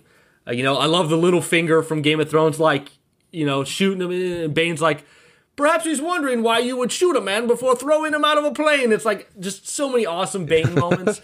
It just spawns so many quotes. Like it's what Joker spawned for edgelords from Dark Knight. Then you got Bane impersonators everywhere for Dark Knight. Everywhere, yeah. And I loved Bane. I loved how menacing he felt when I first saw him in theater. Like there's the whole scene where he's in the sewer, and he shoots. Molded by it. Well, there's that too, but I'm talking about where the 2 dudes bring Commissioner Gordon down, and he shoots one of his own people, and then he points to this other guy, and he's like, "I want you to call his cell phone, and then I'm going to kill you." He's just like, "I'm going to kill you after this." Yeah. And then the guy's like terrified, and he calls him, and then Bane just shoots him. It's like, okay, wow, this dude's like definitely to be as Alfred would say, he's like, he's not someone to be trifled with, but. Yeah, man, I love this movie so much. The scene between, I know it gets made fun of too, but I think the scene where Bane and Batman fight one-on-one and Batman gets his ass whooped, I think that scene's badass. Oh my God, I love that moment. That moment in the theater I don't know if I've ever experienced a more quiet theater than when that scene plays. No score, just them 2 fighting, and the theater just kind of knowing that something's happening. Yeah. I've not even felt that with Star Wars, Lord of the Rings. I mean, it was awesome. It was insane what was happening. Just a power shift. I loved Catwoman. I know some people didn't like her. I loved Anne Hathaway's Catwoman. I thought she was cool. I liked the grounded take on her. Mm-hmm. I'm not a huge fan of the Bat, like the vehicle, the flying vehicle. I thought it was a little too out there for Christopher Nolan's trilogy, but it was okay. I'd say the weakest part of the film probably is the whole. For me, I'd say the weakest part of the film probably is that we're supposed to believe that after The Dark Knight, Bruce Wayne decides to just be a recluse for 8 years. He takes all of his company's money and puts it into a energy-saving, what ends up being an atomic bomb. And then Wayne Enterprises is basically like low-key going out of business from no money. And then at the end, that whole, because that's the thing is it's telling us what happened during the 8 years. It's not showing us, it's telling us. So it's basically low-key what it's saying is we want to have a bomb plot at the end. You know what I mean? Like it's like we introduced this so we can have a bomb plot at the end. And that was kind of weak. It's a bit of a herring, bomb is being the trigger man, an ordinary citizen, and it's like it's not an ordinary citizen. It's literally Talia al Ghul, and it's also not that interesting. But I do like the whole scene with Bane reading off Gordon's letter. He's like, my son, or I the very man who tried to kill my son, I propped him up as a hero to my shame, and told this lie, and and Bane's like, take back your city. It's like it's so silly, but you it's sound so like good. the Spectre when you say it. I love it. It's to me, so yeah, I don't know. Movie's got problems. I love it to death. You can tell I'm getting excited just talking about it. Love the movie. But I'm gonna give it to Josh here so we can talk about Dark Knight Rises. But or you mean after that, the Batman? We talked, so let me say, about Dark Knight Rises. Let me say, the Dark Knight trilogy is my second favorite trilogy of all time behind Lord of the Rings. Well, and The Hobbit, because I love The Hobbit. I love these movies, and to me, I still love the entire trilogy more than the Batman, even though the Batman has really tested my resolve on that. And we're going to talk about that, because the Batman is so good. But after rewatching all three of the Dark Knight trilogy and rewatching, I've seen the Batman 3 times now, I can say with honesty that the Batman trilogy, the Dark Knight trilogy is just special to me. Those are my favorites. Those are my favorite Batmans. I love them. Josh, what do you think about Dark Knight Rises? I went on forever. No, you're good. You're good. Oh, man. I like it. I don't know. I loved it when it first came out. I didn't like it for the last couple years, and I've warmed up to it since. I'm about to rewatch that one. I'm at a pretty middle ground with that movie, and for reasons Brian and I have talked about off air, but my biggest, it's just a weird, Nolan made so many weird choices at this point in his life. It's because, so I already mentioned the aforementioned Rachel Dawes thing, but then in this movie, Batman starts out in retirement. He comes out of retirement, and then he goes back in retirement. Snip, snap. It's just like... Well, if you think about it, too, like, in The Dark Knight, which takes place 6 months after Batman Begins, his whole thing is like, I want to quit being Batman. Yeah. Like, you just started, bro. I do think those seeds were planted in Dark Knight, and I do think, because of Heath's passing, I do think that he had to take that leap in time to get away from that aspect. Since he wasn't gonna, acknowledge the Joker stuff, he wanted to take a gap in time, which is probably the best thing he could have done. But it's just weird on paper when you look at that. He just goes back and forth and back, and then obviously I'm just getting the bad stuff out of the way. But like the Joker omission, it's more glaring now than ever. Like back in the day, I just wanted to feel Heath's presence somehow, some way in that movie. Still, I missed him, and I wanted to feel that, even if he was acknowledged. I think I think the novelization mentions that when all the prisoners from Blackgate are being released, their Joker's in there, but they left his door locked because they were like, we're not opening that one.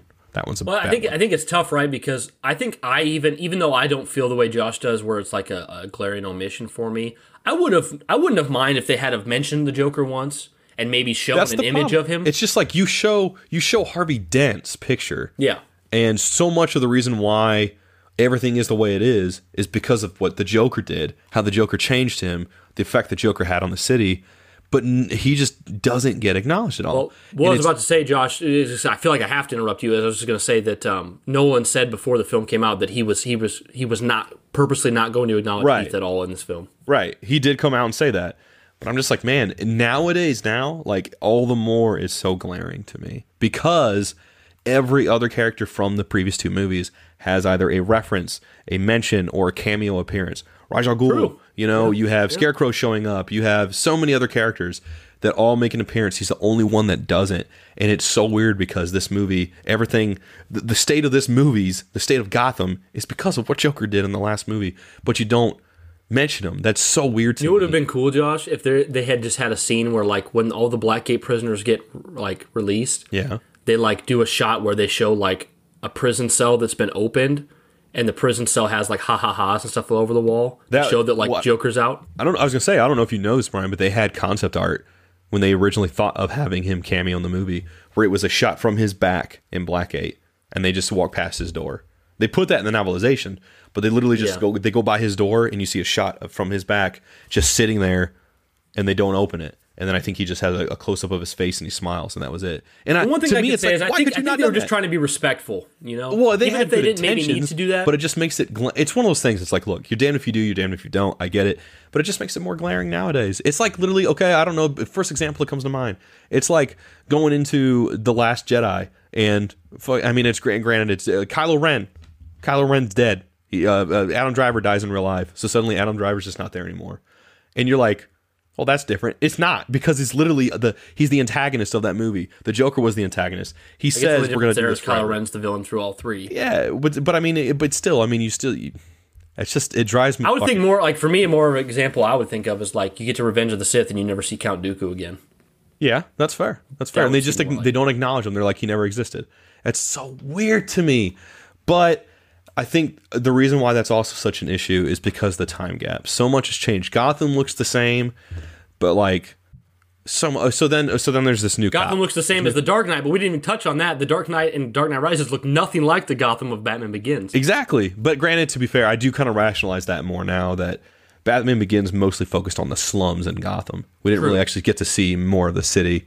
But so then you have this like new beat cop who is like really cool, reveals himself to be like, hey man, you saved an orphanage I was a part of, big fan of you, been a big fan my whole life, and I'm here to help however I can. But what was cool is that like he just comes out of nowhere to me, and I'm just like, come on, what are you doing? I think the way they thought that they were hoping the audience would read it is, it's been 8 years. He was much younger when Dark Knight happened. And you're right. That's totally valid. But it just, again, it drives me nuts because it's like a character that's already established, no reference. However, a character that's never been introduced before is like an important, integral part of this story that supposedly had been there all along in certain ways. Well, could you say the same for Bane then, by that logic, or am I wrong? You could. I mean, you could definitely do that, because with the whole League of Shadows stuff, that's a valid argument.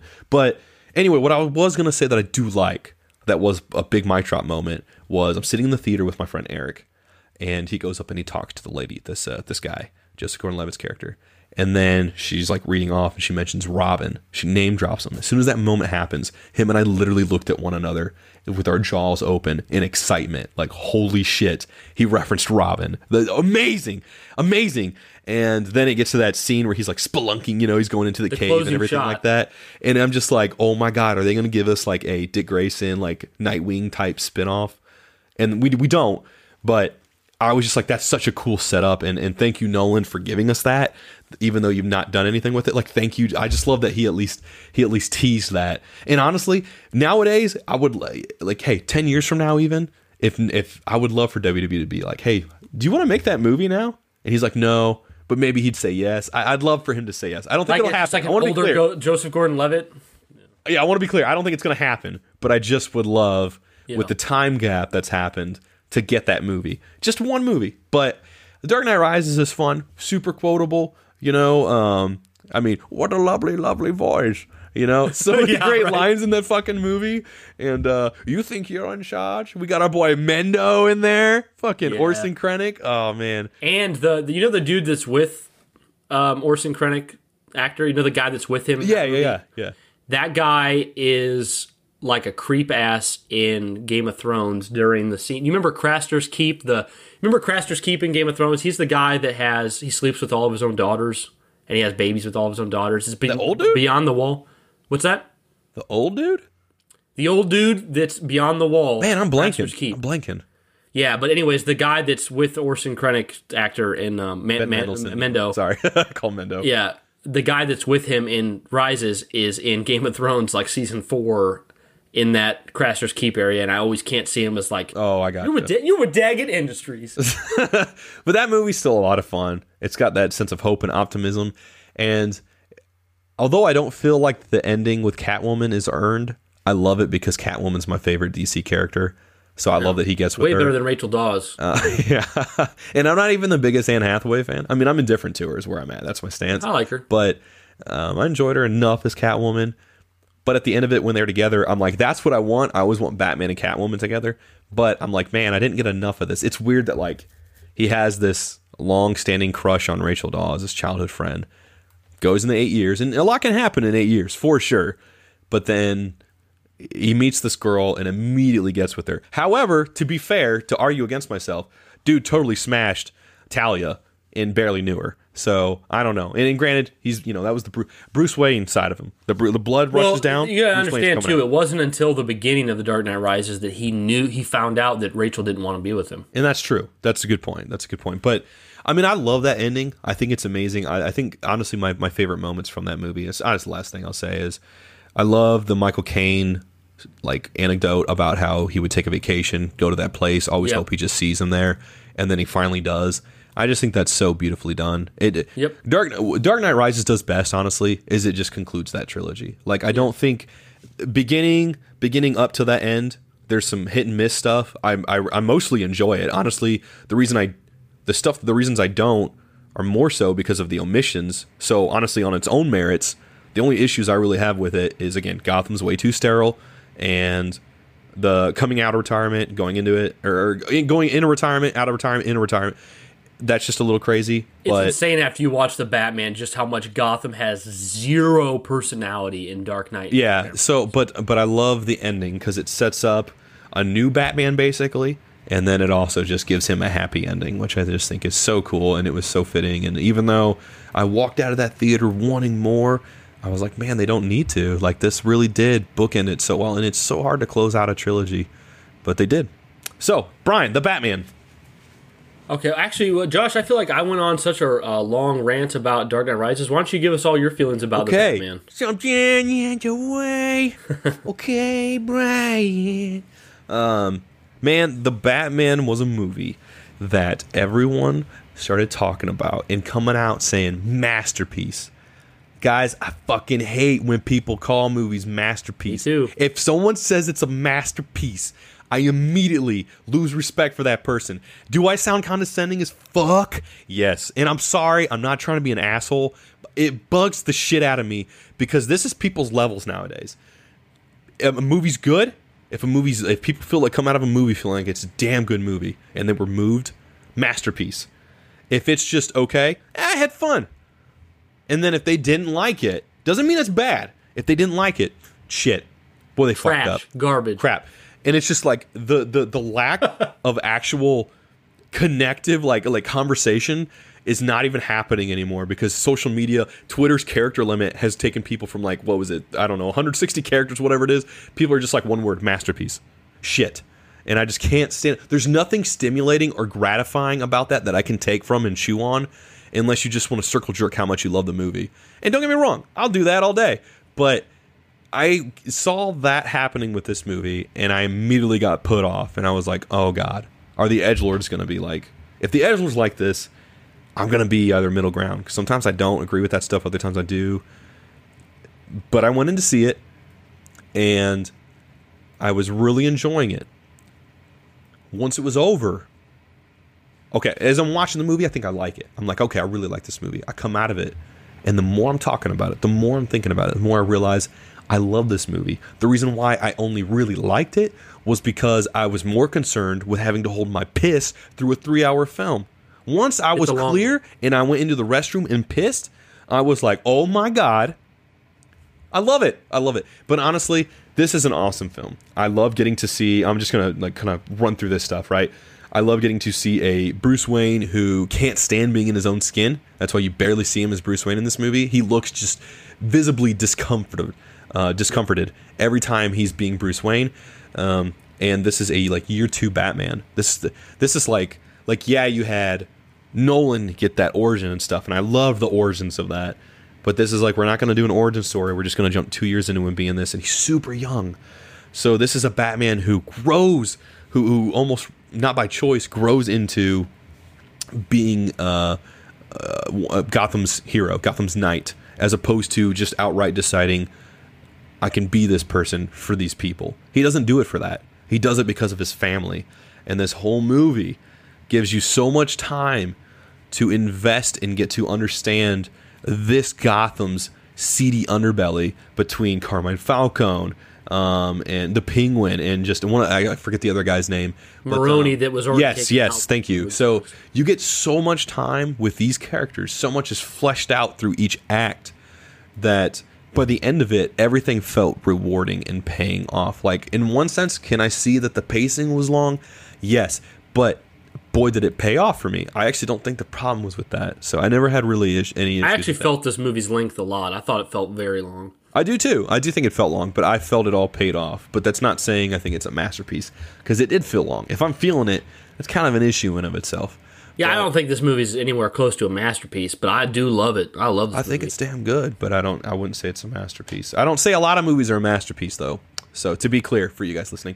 But, really good movie. I thought Colin Farrell did great. I can't stop quoting him. Take it easy, sweetheart. I can't stop quoting him. I love him so much. What do you got? Good cop, batshit cop? Yeah. A little weird that Penguin, that they just let Penguin go after the fact that, like, he just blew up a ton of cars on the street, basically. You know, but they're like, "Hey, we're gonna let you go because we're trying to hunt down the Riddler." Well, at that point, all the cops and everything were under Falcone. You're right, and then what's hilarious though is in that same moment as he's walking away and he's like, "You just gonna leave me here?" He literally waddles like a penguin. Oh, I loved it. It was perfect. My favorite moment in the entire film had to have been when he starts revving the Batmobile and it gets its first appearance. The Batmobile. Matt Reeves said he paid homage to Christine, and I don't know if any of you guys have seen that movie, but you will. If you've seen that movie, you feel it in that moment. And damn, did he nail that horror element? And I got like a mix between like Christine and Death Proof, just in that brief moment where he's revving it up, and I loved it. And Justin and Jeff hated the scene where he goes off the ramp. The ramp kind of shows itself, and he just goes off it. I loved it, but they didn't like that. To their defense, but I thought Zoe Kravitz. I'm indifferent to her, but I thought she was a great Catwoman. Favorite Catwoman. My favorite since Michelle Pfeiffer personally. So yeah, definitely get that.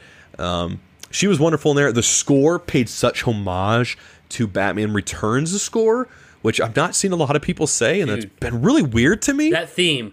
Dun, dun, dun, dun. Oh, man, dun, so good. So good. So it hits so hard, but and the upside down scene of him walking towards the Penguin. Oh, amazing. After the amazing. car chase. There are so many shots they put in the trailer that I'm like, I wish I hadn't seen, because if you guys had just left the movie, they ruined it. Yeah, but they got to show something.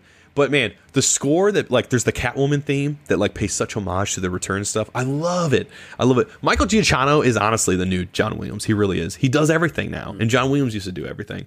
But I love that movie as a whole. I think the action, like just when the film seems like at different points seems like it's going to get slow, action scene gets thrown in, goes into the club, fights, goes on top the in the arena, fights, and then in the beginning he fights. And this is what I like too, is like right in the beginning, the dude he saves is like, please don't hurt me, and Batman just looks at him. And again, we're seeing a Batman that is not there for the people. He's there for his own agenda. But by the end of the movie, he becomes something more and realizes he becomes a symbol of hope. At exactly. The beginning, they're symbol, like scared of him. That symbol takes on a whole different meaning, and we see that happen in the moment when he comes down. He cuts the cable, comes down, gets up, and he goes and a helping hand extends outward to help the new mayor and the kid. The new mayor's like afraid to take it. Yeah, and takes it, and then he holds up the light, and he starts leading the people to freedom, to safety.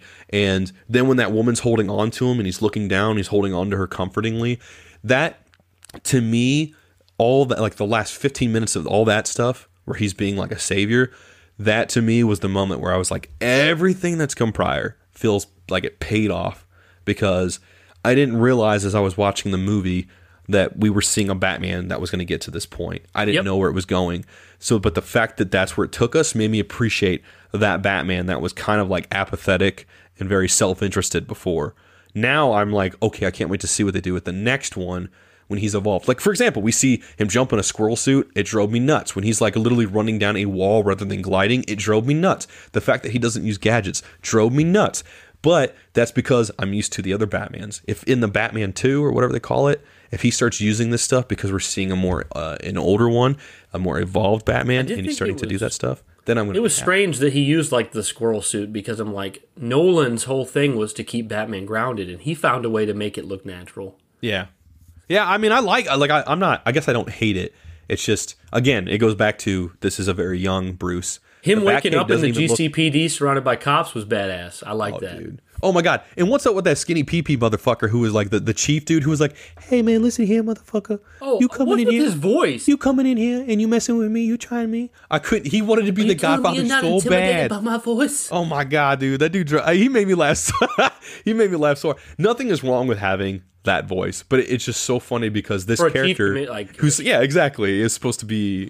What I love like when like Pattinson just got angry, like when he's in that GCPD cell and he punches the cop, and he's like, "I got you for assaulting an officer." He's like, He's like, "Let's make it 3." That's what Batman says. Okay, like, oh, last moment I want to say that I can think of is, and now spoilers. You guys have already had to have seen this because you know we're talking about it. But I'm just gonna say spoilers. So pause it here or something. It's too late for that. Man. I know. Spoiled. But there's a moment when he goes to see the Riddler and he's talking to him, and the Riddler's calling him Bruce Wayne, and he's thinking that so good. he thinks that the Riddler has figured out his identity, and then he realizes he's not. He still doesn't know who he is. He tells so much with his eyes. Dude, he does so much with it. He acts with his eyes in that, and Rob did so good. I love Rob. I love you, Rob, so much. And honestly, Paul Dano did amazing. So he did the second best villain job I've ever seen in a Batman film since Heath's. Like, I loved his acting, his scaling. Scary character. I love Paul Dano before this movie came out. He looked like he could play if you John haven't Lennon. seen Prisoners Totally with Paul play John Dano, Lennon. Oh, and watch then Prisoners. Brian, real quick, I gotta ask. I'm gonna use this to pass it over to you. Final thoughts. Okay. Love this movie. It's only gotten better. I came out like thinking it was anywhere from like a 2.5 to a 3.5 in my head. I'm settled at like a 3.5. I love it like a 4.5. It has kicked off a nostalgic train of my love of Twilight. So I'm literally rereading the first book. I rewatched Twilight the other day, Brian. I'm on New Moon, and I'm like, man, I love this. I've loved you, Robert Pattinson, so much. I got such a man crush on him. I've only seen the first Twilight because I had a crush on a girl in high school that wanted me to watch it. So I watched it, and Justin made fun of me for years about this. Justin was joking about Twilight. She loaned me. Justin, I'm a Twilight. She loaned me her copy of Twilight, and I went home and watched it because I had a crush on her, and I came back telling her it was a really good movie, and I convinced myself I believed that because I liked her. And then after it fell through with that girl, I was like, I don't really like Twilight. And Justin made fun of me for years for. Oh man! And I'm not a hater. I'm just saying I never. No, it's okay. I think the best one's the first one, but I mean it's kind of niche in its own way. I've only seen the first two. I think I saw the second one too, man. It's at a point now where it's like I love them. I love them like I always have, but I can laugh at them now too, but in a good way. Yeah. It's just like prequel memes and stuff like that. But what I was gonna say is to pass it over to you. We get a cameo of the Joker. And Jeff hated it. Oh, dude. Hated it. I was going to say this before you brought it up. So take us there and then bring us back. Referring back to what Josh said about being hyperbolic, I might be hyperbolic right now. That scene was trash. Garbage. I don't think people like it. Garbage. I don't think people like it. I'm going to tell you exactly what it felt like. It felt like your most run-of-the-mill, B-tier, poor quality post-scene credit a scene. It felt like I was watching, and this isn't my original thought. Someone else said it, and I'm copying them. I don't remember who said it. It felt like the post-credit scene from the original Venom with Woody Harrelson. That was pretty bad. It was awful. As soon as I saw it, I remember from a distance, I was like, is that fuck-ass Woody Harrelson? I said that in the theater. And then it was awful, dude. I was so mad. Matt Reeves spends nearly 3 hours convincing me that he is an amazing director with an amazing vision, and he is. And then he drops that Joker scene, and I ask myself, were you sick that day? Were you on crack? That scene does nothing to improve the film. It's out of left field, and it's shit. And I'm so sick of the Joker, and I cannot stand Barry Keoghan as an actor. I can't stand him. Is that who played him? Yeah, I cannot stand him. Look this guy up. He's in Eternals. And he's in A Killing of a Sacred Deer. Can't stand him. Barry Keoghan. He has the most punchable face in Hollywood. Huh. I'll have to look him up later. But no, the one thing, I mean, I'm indifferent to it. The film is that. I'm indifferent to it. I can understand that. I think the way I rationalize it is that it was trying to show, like you have the supposed Arkham show that's going to be coming out. And I think that was less a nod to the sequel and more a nod to that show. Well, I feel like you have to mention, Josh, did you hear about the cut scene from this movie? No. There was supposed to be a scene like an hour prior in the film with Barry Keoghan's Joker. It was filmed. It got cut. It was supposed to be Batman's having trouble finding who the Riddler is, so he goes to Arkham to talk to the Joker guy. How do you spell that dude's name? It's Barry. How do you spell his last name? Keoghan's like Koeghan. No way. That dude from Eternals? Yep. Druig. No way. Yeah. What? But there was supposed to be a scene earlier in the film where Batman goes to him for help on how to figure out who the Riddler is, but they cut that scene from the film. Also, he's not actually the Joker yet, Matt Reeves said. He is the proto-Joker, as in the character who becomes the Joker, but has not become it yet. Jesus Christ. What was That's what he said. Those are his own words. Proto-Joker. Yeah. Yeah. That was a shitty I enjoyed the moment just because it was showing that the Riddler was like just going further into insanity. I do like the part where the Riddler's like, a friend? A friend, yeah, He's exactly. Like, and it further cemented that like he legitimately thought the Batman was his ally. Friend. Yeah. You know? And the movie swerves you with that. You thought darkness was your ally. Also, I love the Iceberg Lounge. I just thought it looked really cool. Iceberg Lounge. Awesome. Yeah. Arkham game moments right there. Yeah. Such great stuff. What did you think overall of the movie, Brian? Yeah, to give you my thoughts overall so we can get out of here quickly enough. I loved this movie so much. My first viewing, and I think whether Josh directly said this or not, I think he was low-key saying it. We're on the same page. Going into this movie, I think I had my guard up because I was already disgusted by all the people calling it a masterpiece. Yep. I was like, shut the hell up. Just stop. So I watched the movie, and I was watching it, and honestly, the first 45 minutes of the movie, I thought, did he just create the best Batman movie? I thought, first 45 minutes, I'm like, this is freaking amazing. The music, the atmosphere, the city, Batman himself, the detective work. As the film went on, I was like, okay, this movie is a badass. It's awesome. But no, this is not a masterpiece. And for me personally, it's not the best Batman film. I think the third act was the weakest act of the film. I don't think it was bad. And I also agree with Josh. That last 15 minutes where it like sums up that he's now becoming a symbol of hope. Yeah. It was amazing, and that needs to be there. But I felt like the whole flood the city plot felt unneeded. That was the lowest crazy. point. Crazy. Yeah, that was the lowest point for me. Though I don't think it was bad, and I still enjoyed it. Like, I'm not saying the flood the city plot was bad. I just thought it wasn't needed. I thought him pulling the venom or adrenaline out to shoot into his leg so that he could come back. I felt like we were missing a scene. Like, I feel like I'm channeling my Josh Hargis here. I feel like I'm channeling my Josh Hargis here because I'm like, okay, is that not that wasn't established anywhere else in the film that he even had that? And then when it happens, it's so out of left field that he pulls it out, and then we don't even know what it is. So I was like, okay, that's kind of weird. But ultimately, the second this film started, the very first shot of you seeing like the binocular viewpoint of the Riddler, yeah. And then when you see the shot of like the mayor and then the light flashes and behind him is just Paul Dano standing there. Yeah. That was badass. It got some serious Zodiac vibes. Have you ever seen Zodiac? I have not. Also, everyone's mentioned this already. The movie feels like Seven a lot, which is an awesome film. I've heard that. I've heard that. Seven and Zodiac and Christopher Nolan's Batman had a baby. That's kind of what it feels like to me. But the detective work, Pattinson's eye movements, the way he keeps quiet and just shows but doesn't tell is amazing.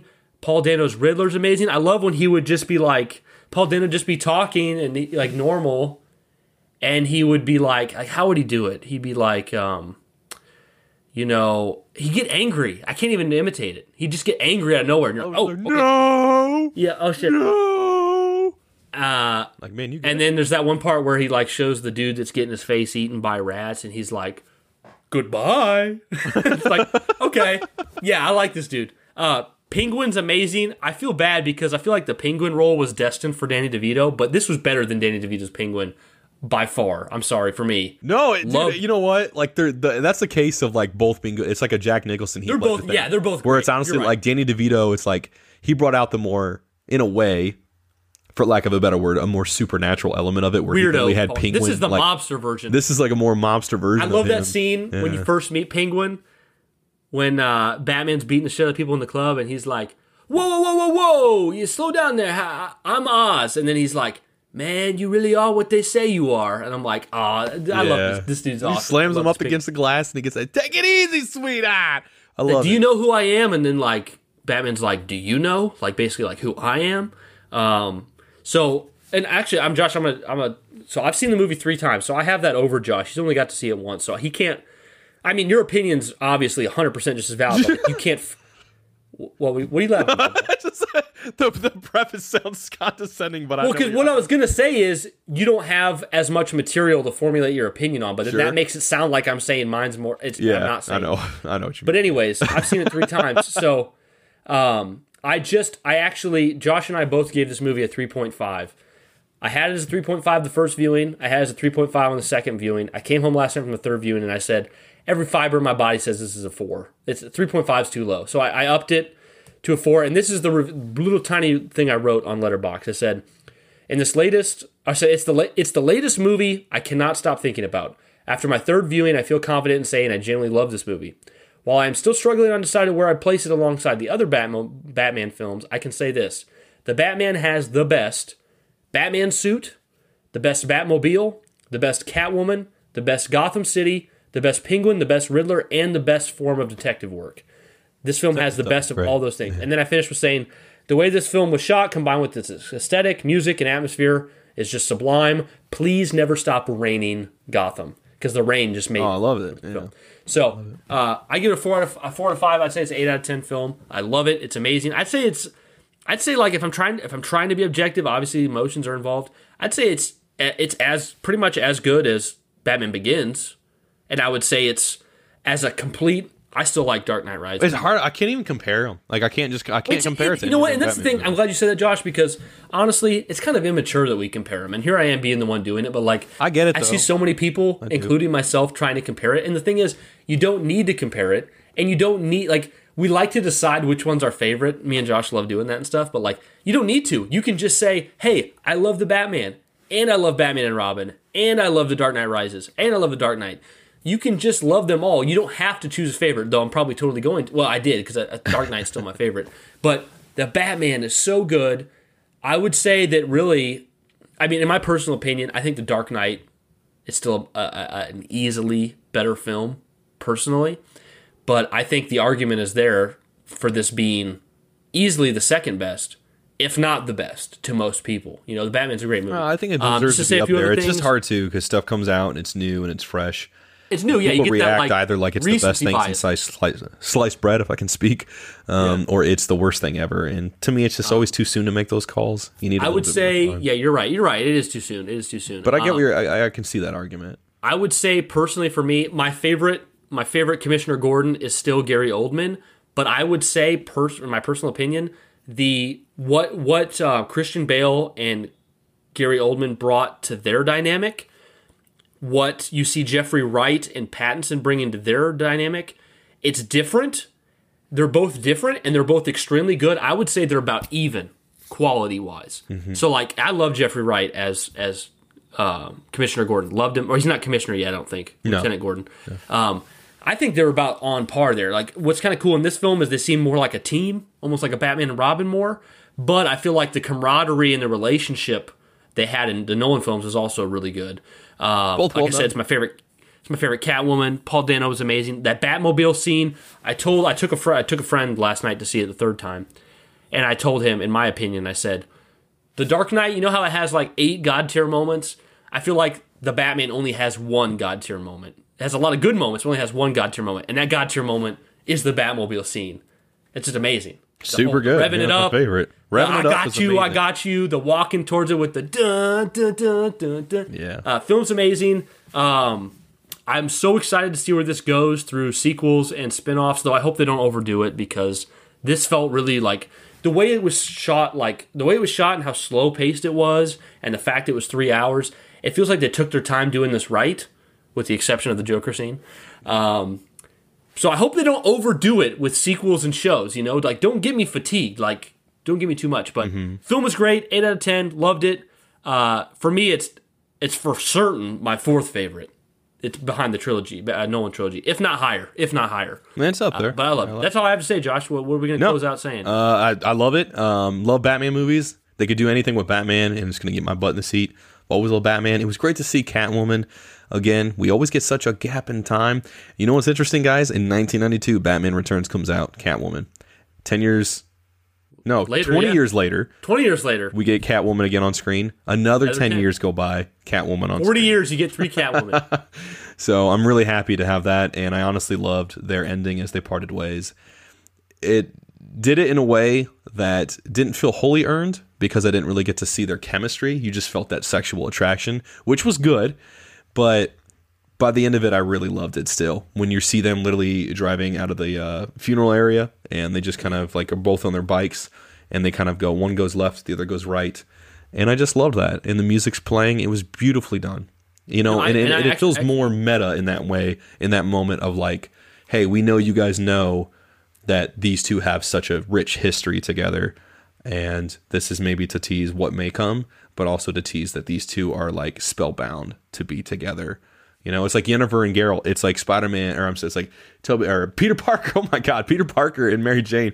You know, these are just destined to be interlinked always, and I love. I agree. Moment. I disagree with you on this, and this one thing here, a little tiny thing on the end. Disagree with this is actually because this is actually. And I won't do it. I'll agree with him. This is actually something I didn't grab onto to the third viewing. That's why I said like it's nice to see it multiple times.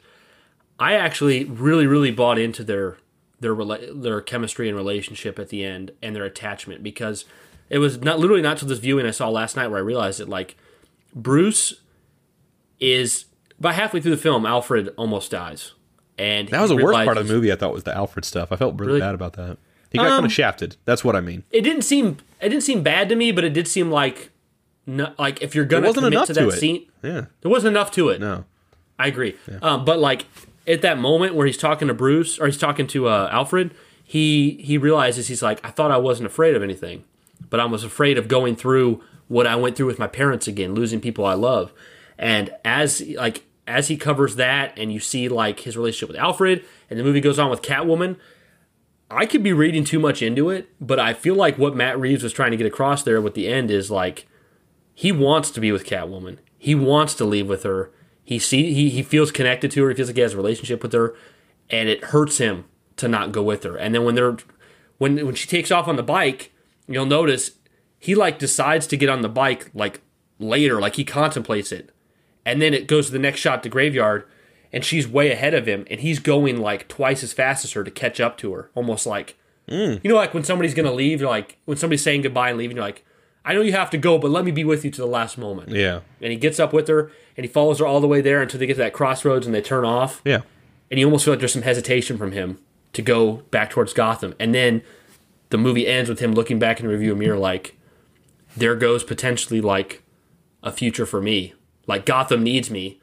So I thought it was beautiful in that way. I thought this film was so good. I mean, I loved it. I loved how it ended. I don't see it as a 9 out of 10, but I could see up to a 9 out of 10. Like I can see that. It feels like the most cinema Batman film that I've seen. Craziness. And I love it for that. Yeah, it was really good. Man, this was so much fun talking about Batman, Josh. It was. We went way longer than we said we were going to. Always happens. Josh fashion. We could have just made an hour and a half podcast talking about just the Batman, but we went through our whole history. Yeah, like Josh said, if you want to get the companion piece of this, check out our old oddball of the talking about the Batman Arkham games. We love these Batman. We love Batman in general. Just the movies, the games. It's also good. Before we get out of here, Josh, you hear that? Do you feel that? Oh, let me go ahead a little bit. Oh, where's that? Oh, I can't find it. What part are you trying to find? The dun dun dun dun. Oh God, that shit fucking slaps. It's not that loud, Josh. Not that loud? Dude, that poster of Batman standing in the red rain, it's like 7. It's really cool. God, I get chills fucking listening to that. Man, love this movie. I'm buying it day one. I'm buying it day one on 4K. If I was still in school, I'd take the day off for it. I love it. I get that. I've been there. Love it. Love Batman, love Catwoman. Give me more of them too. I love the Bat and the Cat. Great times. Yeah. Great times. Tell us, guys. Come into the Discord, come on Twitter, whatever, and tell us what your favorite Batman movie is, what you thought of the Batman. Guys, thank you so much for listening to this oddball episode of the Sacred Icon Podcast. And as always, keep it sacred.